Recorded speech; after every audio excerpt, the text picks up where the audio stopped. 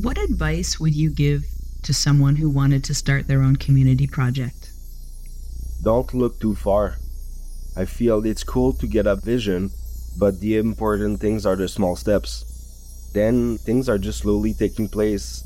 Mistakes are part of it, and I love mistakes because it's so important in the process. But at some point you look back and you, oh my gosh, how much energy we've been investing in this path. You would never do this if you had any idea. We did it because we had no idea. We're not in the full control of all the steps, and that was okay. Meet the people who make Burning Man happen.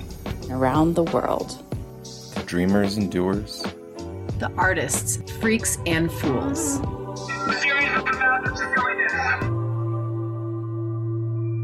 Burning Man Live. Hey everybody, welcome back to another episode of Burning Man Live.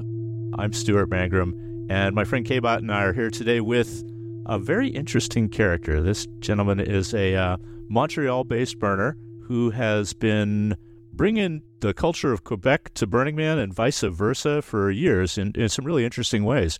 He is one of the organizers of Montreal's regional burn, L'Os de Burn, and also a pretty cool new makerspace in the city called L'Espace Maker. You guys can beat up my French pronunciation anytime.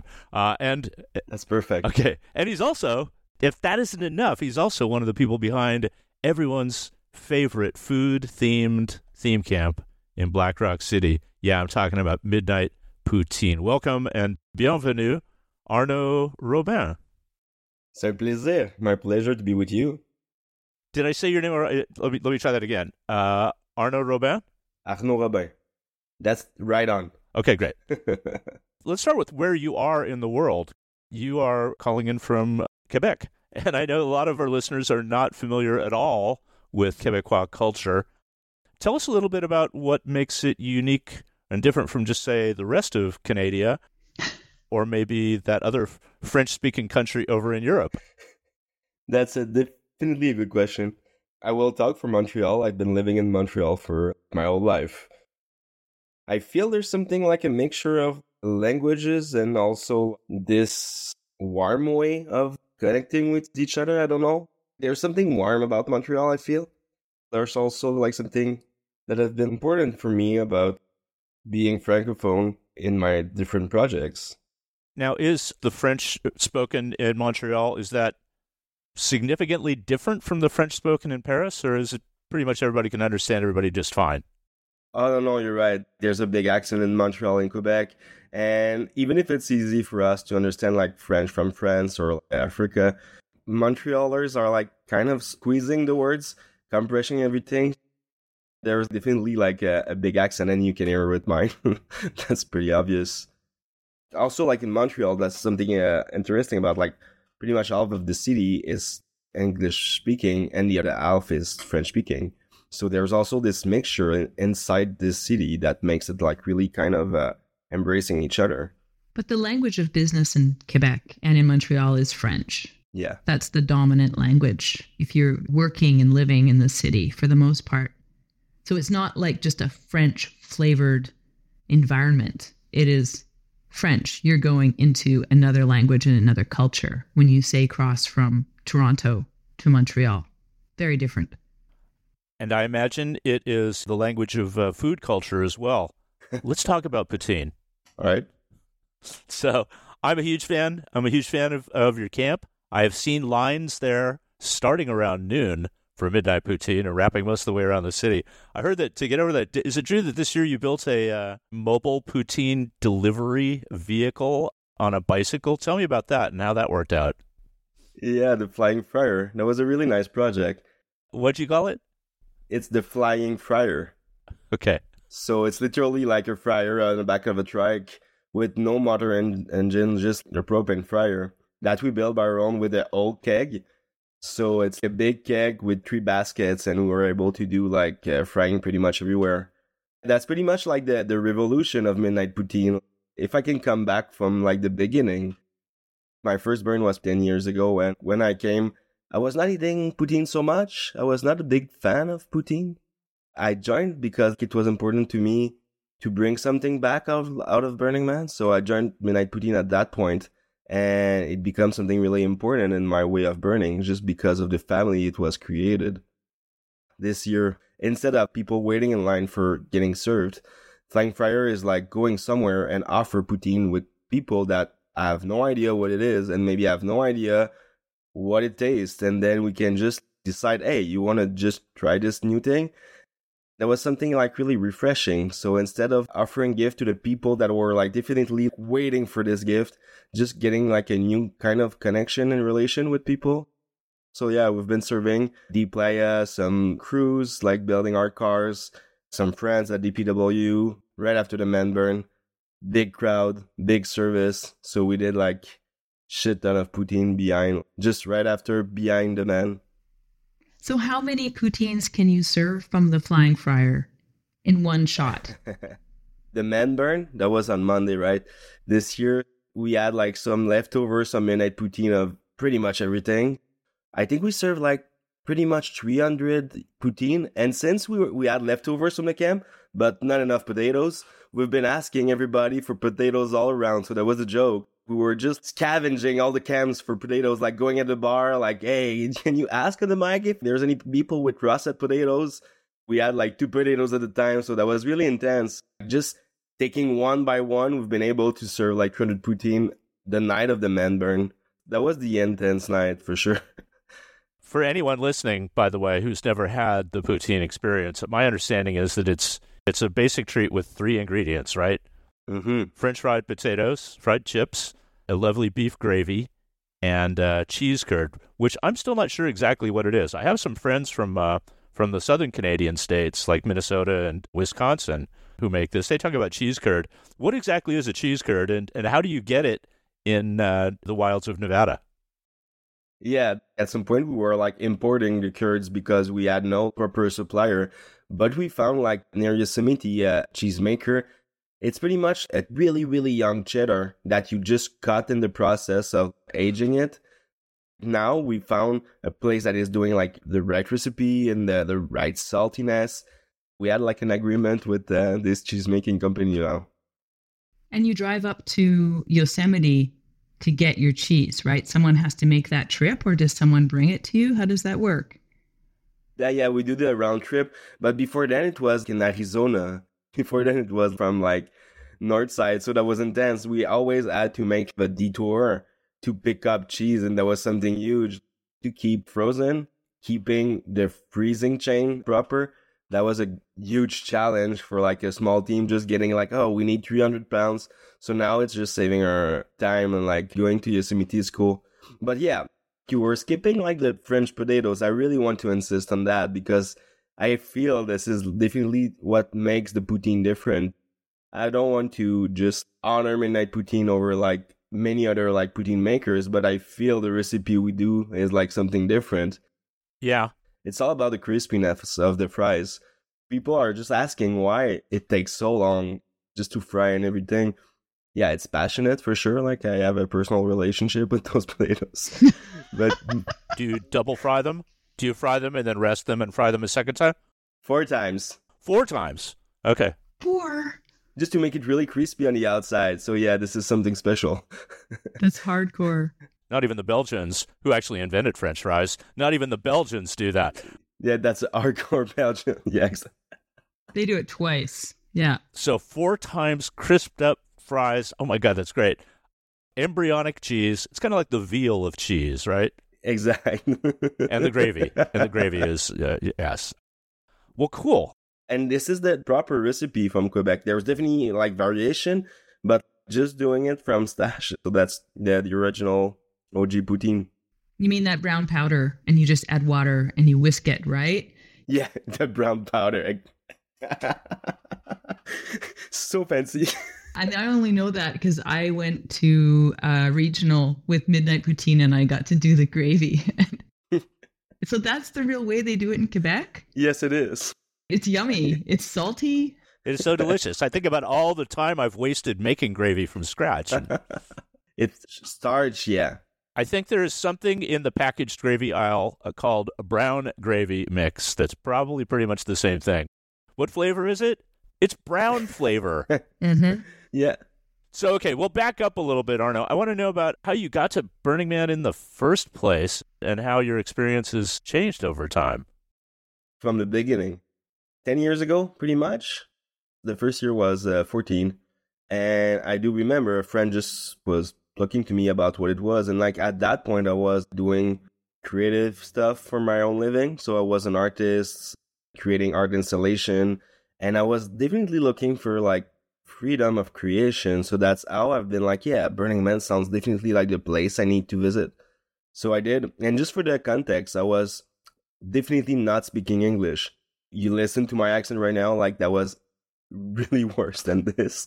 So yeah, that was my first year 10 years ago. And like, I've been there with no affiliation and I was just looking to understand a bit more.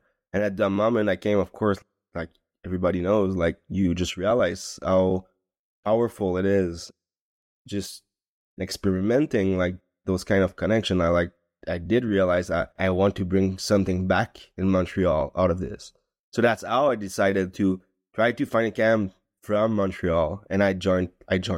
I forced myself in with Poutine that year, convincing them to, you need me, but you. There's so many things to learn, so many humans to connect with. So I was definitely like super engaged in the burner scene.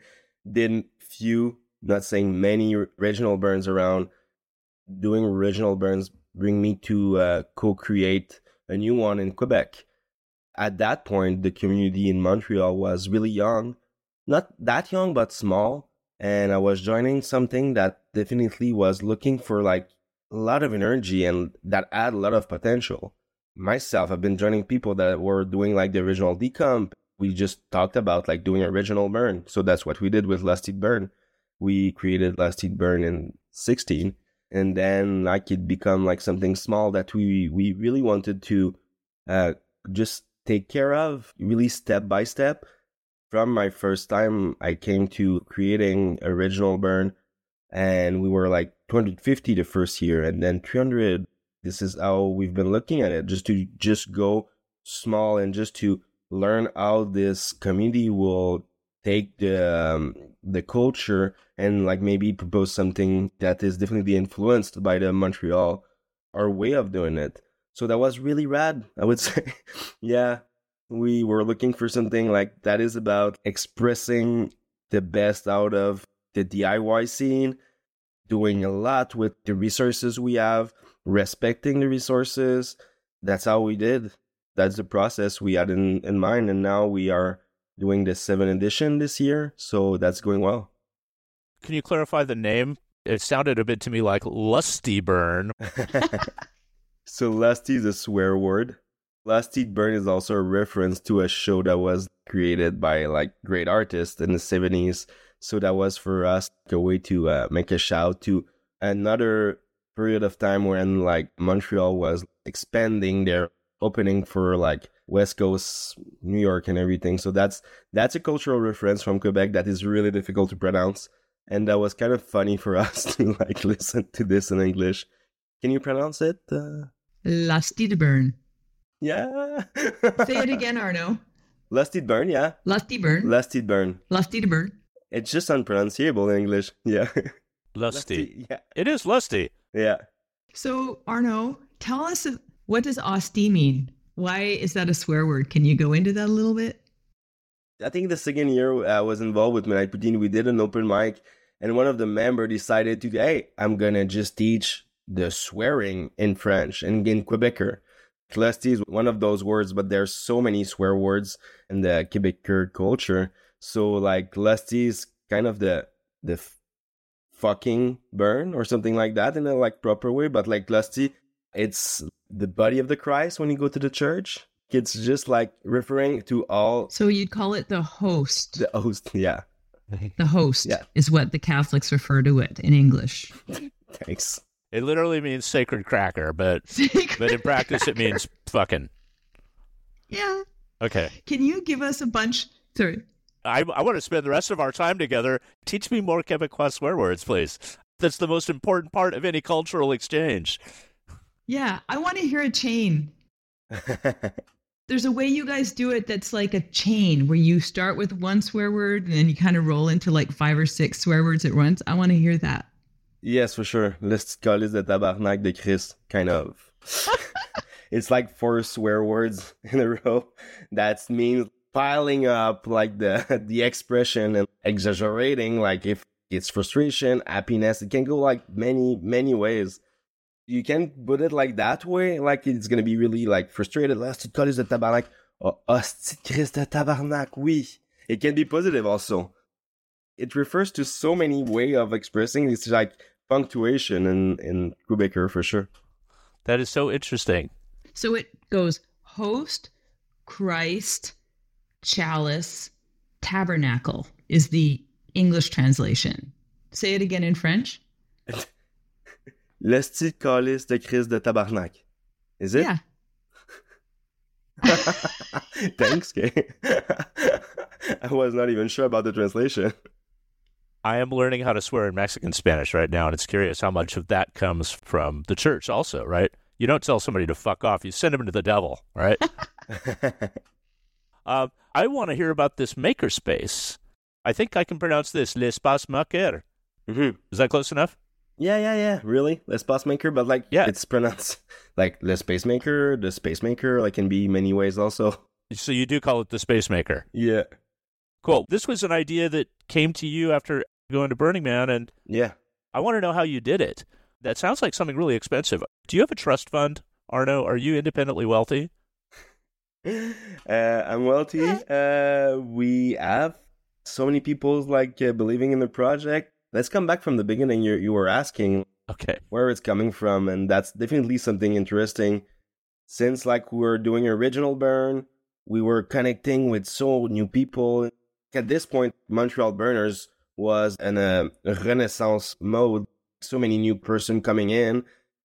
The place was made of so much people with a lot of energy, and we were looking, for a way to express Burning Man culture on the East Coast in Canada, and also to connect with each other, to bond with each other more often. So it comes to us like, a workshop. Example, I had my workshop doing my art installation with like my collective and blah, blah, blah. But that was small, and I was definitely digging to just do those creative projects. And maybe I was not doing those creative more than just sufficient project to make it work. So, of course, when we were looking to create a new place, it was about materiality. It was really important for us just to be connected to the objects, and also we were just creating things. We were just building things. So like the best pretext was to create a workshop. So we've been looking, there's definitely different models. We were like about 30 burners.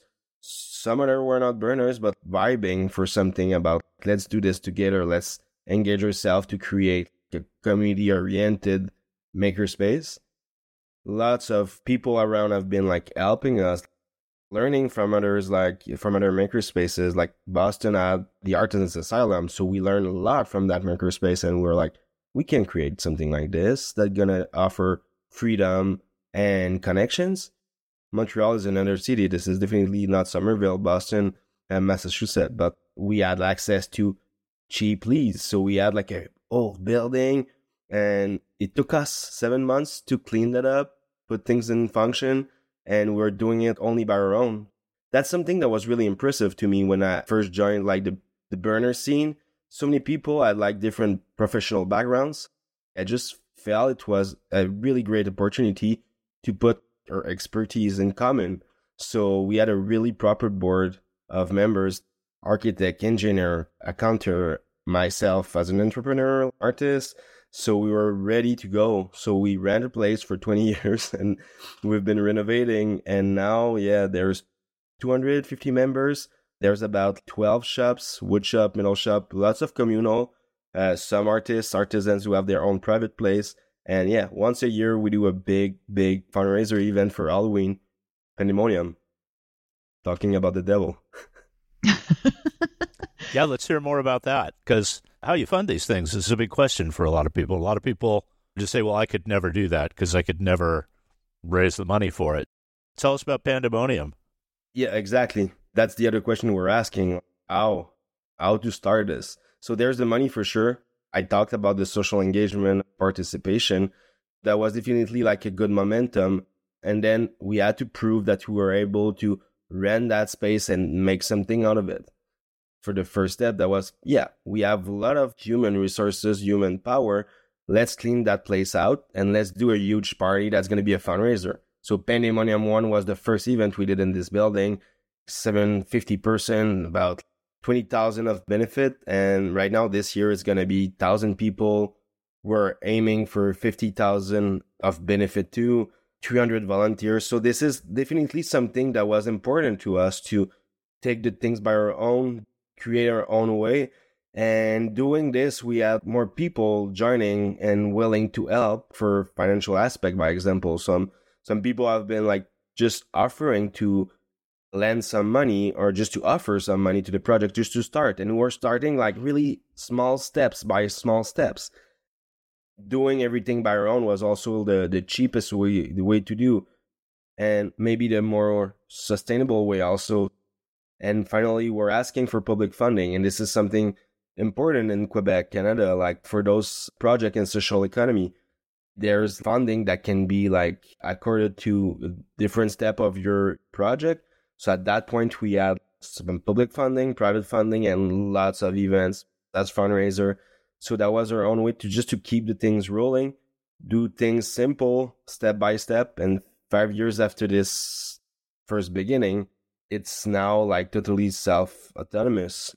And we are looking to expand the project for a bigger phase and maybe buy the building if we are capable of. But that building, I mean, when you moved in there, it was a mess. Oh, yeah. You and your friends summoned an army of people to rehabilitate that building. I remember the photos of when they poured the concrete floor, and it was just a group of 5 or 6 people leveling out the floor on their own. It's just incredible. When you put brilliant humans together, not talking about myself, when you put those people together, they are able to fix pretty much everything. For the context, at that point, I was pushing herself. For example, I was chatting with Alaric, one of the co-founders, and we were remembering why we did this. For Alaric, that was clear. He was involved in a really big project from Montreal, Fire Tetris. That is a old project that was happening at Burning Man 2000, I think it was 16. Kirsten, can you help me? I think it was 15. It was the year that everything was really, really cold outside. Oh, yes, you're right. Gosh. That was a huge project for Montreal, and Jody Mack was leading the project, and they had no place to build that up. And they were building during the spring. It was cold outside, and the only place they had to build that up was in the parking lot next to Jody's place. That was making no sense to create a large-scale project, and they were definitely looking for other place, other way to do it, but this is huge. So that's how we decided, we need to do this. And Alaric, by example, is like an engineer, so we have this old building. What should we do? Let's redo the floor. Like, that's the best way to do. There's nothing. We had an army, and like Matt Bass, also part of the Flying Friar, we've been coordinating the session. So that was always kind of a game. Okay, we have this kind of crazy project that is not so crazy, that's renovation. We can ask for somebody to do it, or we can do it by our own. So we did step by step by our own, and that was always so much things to learn. It took us 1 year just to renovate and be sure the building was ready to accept the phase A of L'Espace Maker. So that was lots of hours. And pizza. And now the building is half kind of done and half habitable. Mm-hmm. And then the other half of the building is kind of derelict. And you have just managed to secure funding, and you have a plan, and you're actually going to rehabilitate the second half of the building. Yeah, there's something important in this way of doing, I feel. We were creating a communal shop for artists and artisans, and we are still. It was important for those artists to, no, not important, but really beneficial for keeping their expenses low. So my point of view, as like I was doing art for my own living, if you keep it low, maybe you have more freedom of choosing what you're going to create, what you're going to do. For the cultural development, that's the thing we are like proposing. If we were putting more things in common, it will definitely create more affordable spaces for artists, artisans, and also maybe create many other aspects, other impacts about engagement between different field of work, different people from different backgrounds, and engaging ourselves also in like the neighborhood we're living in. So there's so many aspects we are like experimenting right now. And the next phases are really made of creating more affordable spaces for artists and artisans and plus.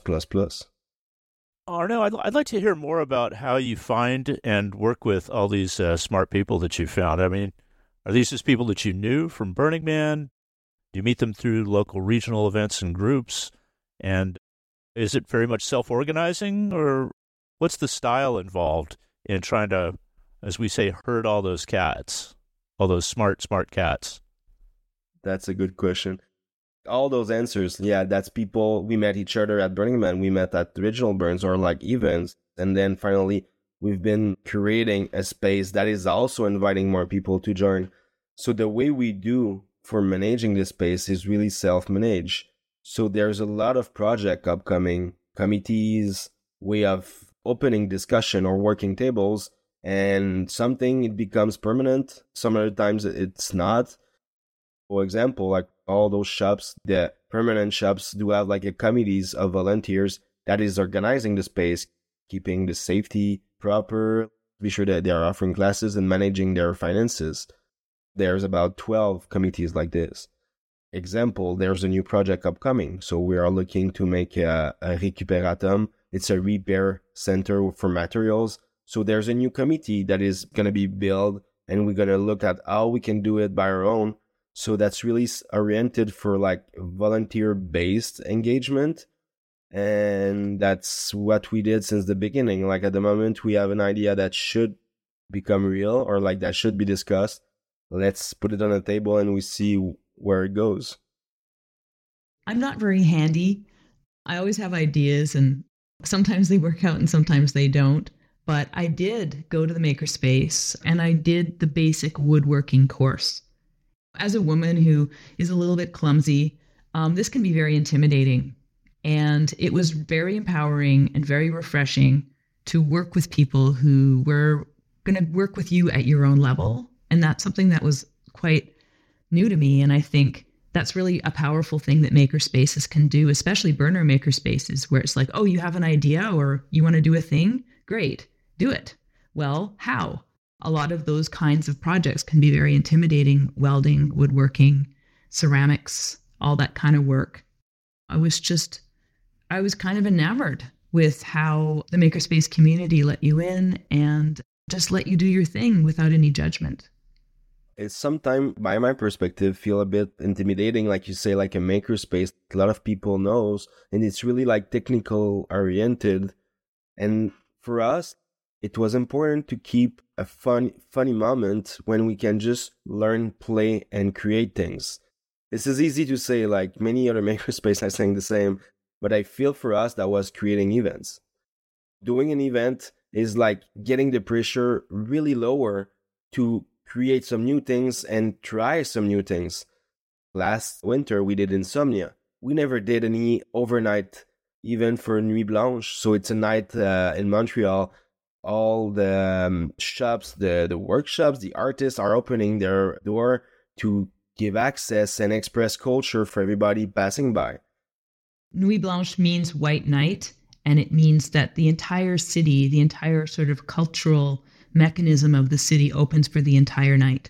The museums are open, all the artist studios are open, there are parties and gatherings, and Makerspace, L'Espace Maker has done that twice now, where you participate and you open your doors for the whole night. Thank you so much for the precision. So yeah, last year it was the first time we did Insomnia. Insomnia was an event we were creating to propose place to try to create new things. So like many artists have been invited and they were like, okay, this is an open field. So you do have like all this space, the space we're not occupying in the building right now. We're just taking and expanding another space. So they just decided like, hey, we're going to create a labyrinth. People will pass by and it's going to be also an exhibition. So many people have been joining just flowing in and like trying things they will never try, and there are other contexts. So that's important for us to keep that perspective or that moment possible. I feel events are like just getting the stress lower to try new things and give ourselves the right for failure. That was so important from the beginning, and still that was the case like for Insomnia. That's really oriented for like creating new things, but also for Pandemonium, inviting so many artists to join and maybe try some new stuff. We are together. We are just like between us. Yeah, thousands of us, but it's an important moment just to express what we want to do, what we want to be. That's a freedom gesture of creation in my perspective. What advice would you give to someone who wanted to start their own community project? Don't look too far. I feel it's cool to get objective and like a vision, but the important things are the small steps. Just looking at what you can do to create one step and the other, and then things are just slowly taking place. Mistakes are part of it for myself, and I love mistakes because it's so important in the process. It's really impressive at some point you look back and you, oh my gosh, how much energy we've been investing in this path. But you would never do this if you had any idea. We did it because we had no idea. We're not in the full control of all the steps, and that was okay. And it's still part of how I love to do this.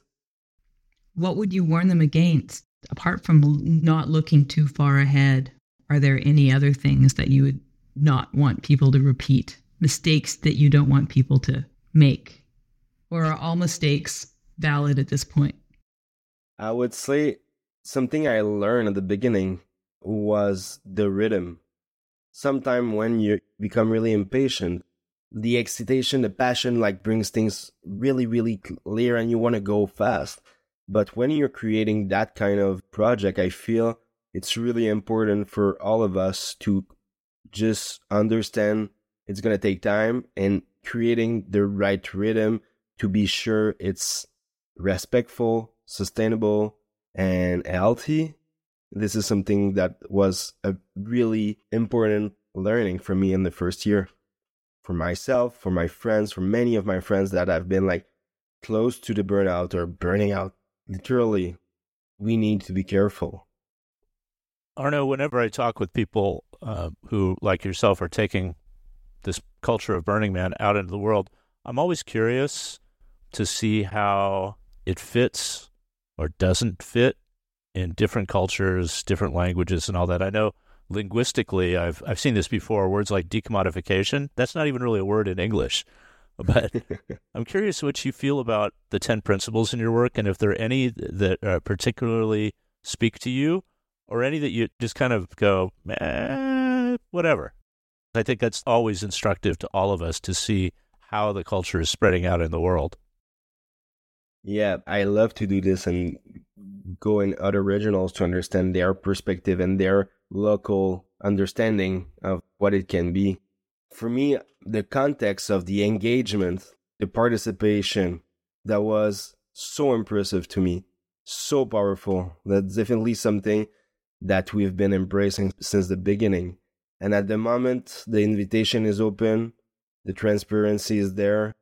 There's so many people that are willing to offer and give so much.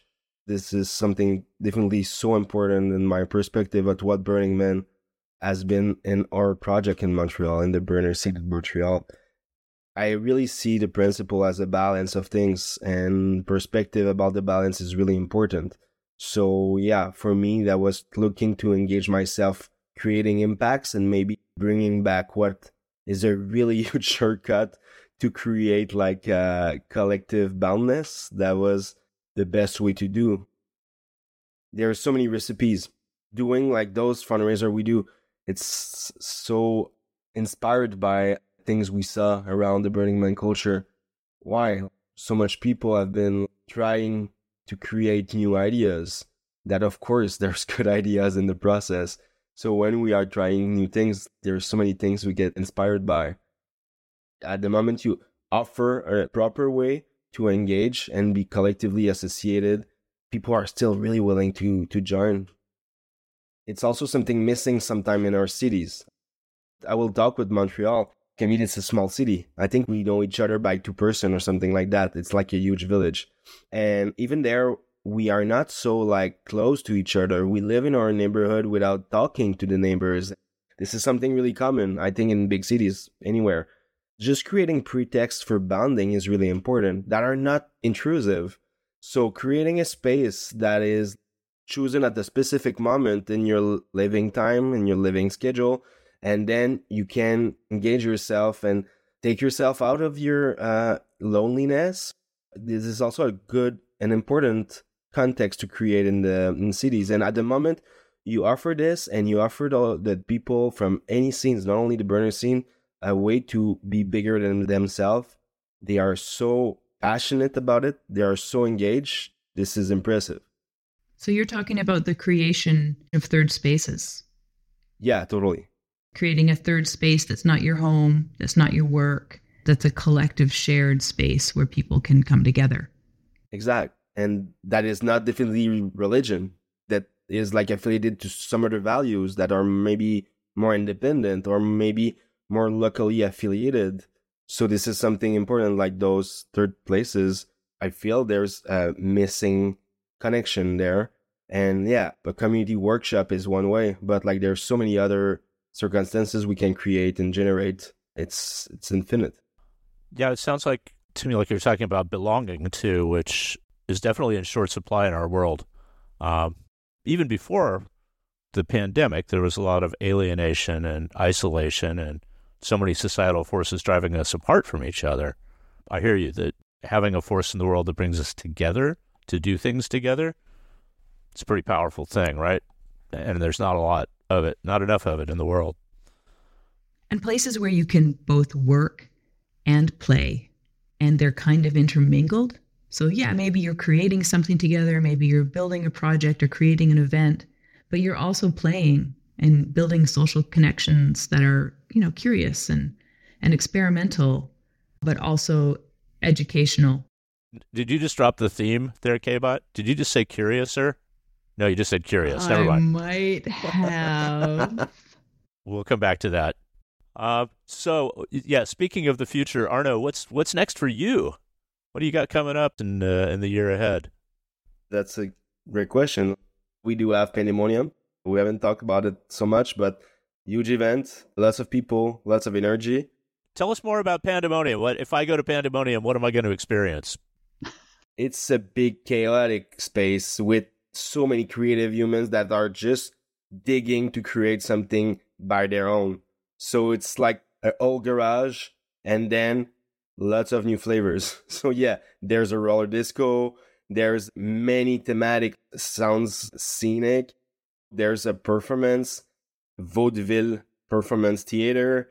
There's so many things at the same place. So yeah, that's 20,000 square feet, huge party that is happening only once a year in Montreal.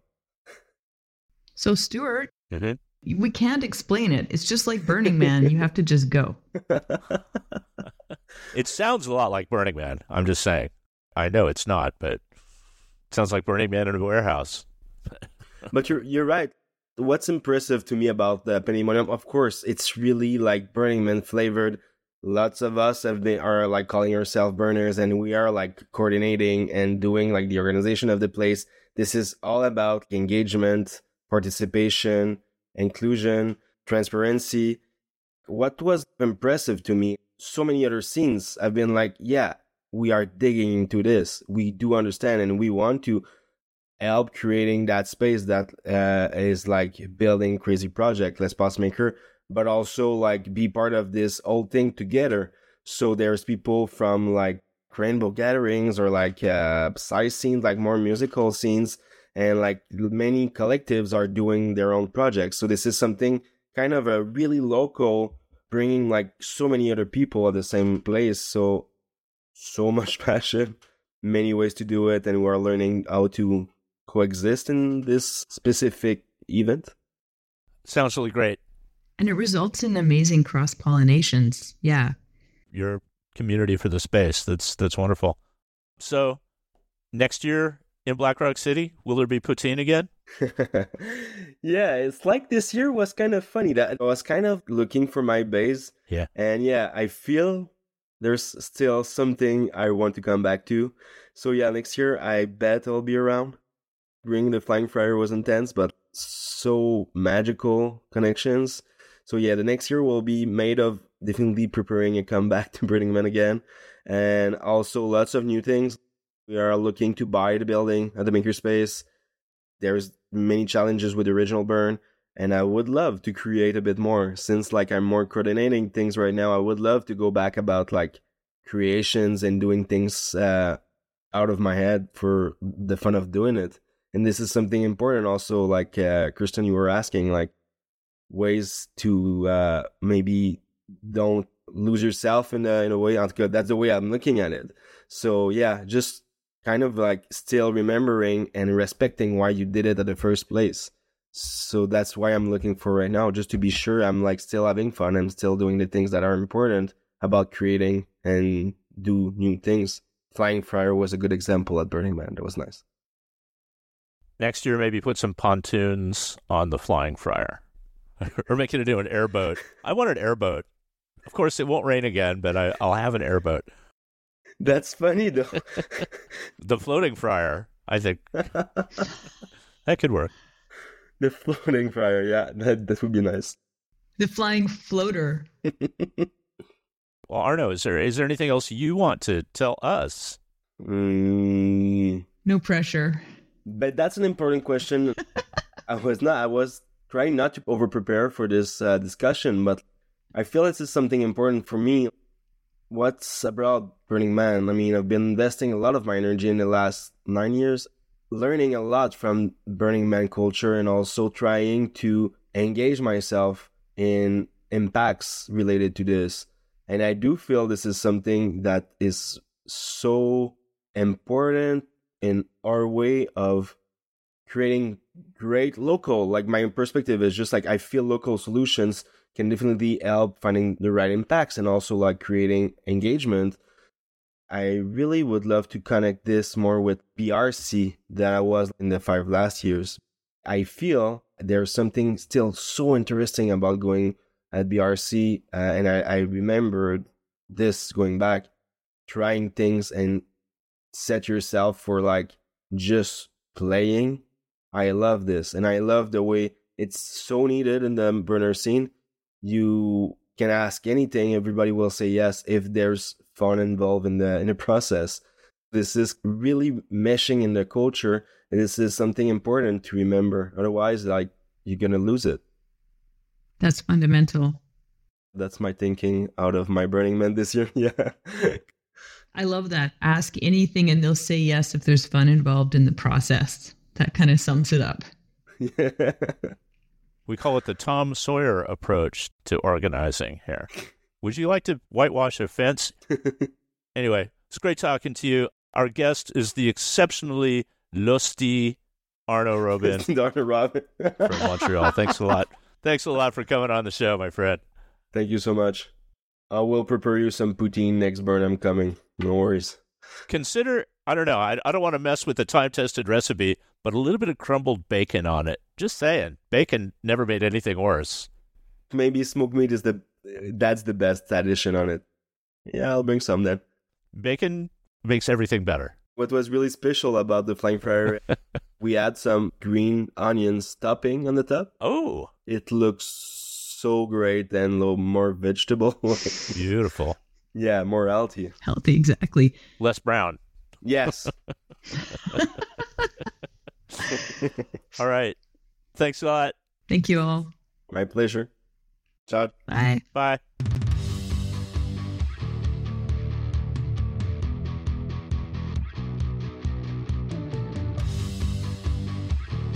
And as they say in Quebec, merci tout le monde.